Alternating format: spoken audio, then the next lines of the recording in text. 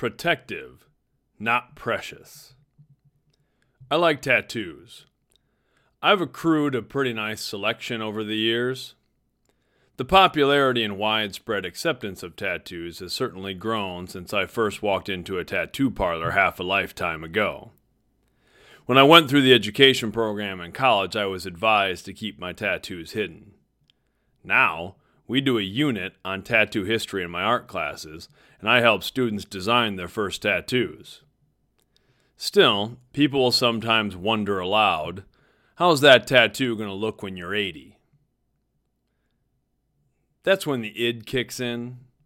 The chip on my shoulder weighs a little heavier, and part of me wants to say, I don't know, how's that energy drink and that donut going to look when you're 80? I don't say that. It would be rude, and I'm all for people eating donuts or whatever else they want.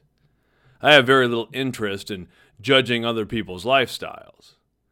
But when someone asks how a tattoo is going to look when I'm 80, I think about it. My tattoos are pretty metal now, and if I'm lucky enough to make 80, I figure on being a pretty hardcore grandpa. I know my tattoos will fade in the same ways my hair has thinned and my beard is grayed. But I try not to be precious about such things. Instead, I try to be protective. That may seem like splitting hairs, but I make a distinction. I try to protect my body. I train relentlessly. I eat a very specific diet. I pursue strength, endurance, flexibility, and functionality. I work to protect my body from the ravages of time, but I don't hide away from life. I lift weights, I run, I train jiu-jitsu and taekwondo, I longboard and kayak and bike and climb. I put my body through the paces. I'm often sore. I usually have a couple aching joints. I want to keep my body strong so I can use it. So I can look how I want to look, feel how I want to feel, and live how I want to live. I'm protective, but I'm not precious. I try to be that way with everything.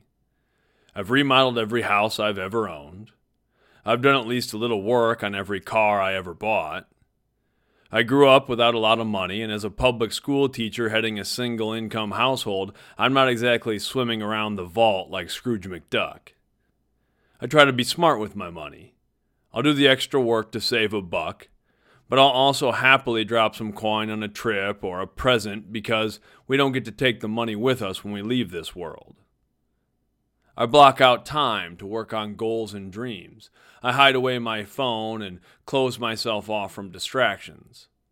But I also leave room for an unexpected visit from a friend. Time is one of our most valuable resources. It's also one of our most meaningful gifts. When I'm creating, I put my heart into making something that might impact others. But I don't get caught up in making things perfect. That's a losing game. I've never had a piece of art turn out exactly how I thought it would, but that's okay. Life is an adventure. We must embrace the journey, no matter where it takes us. I feel the same about the people in my life. I try to protect my children, my students, and my athletes by helping them learn and grow.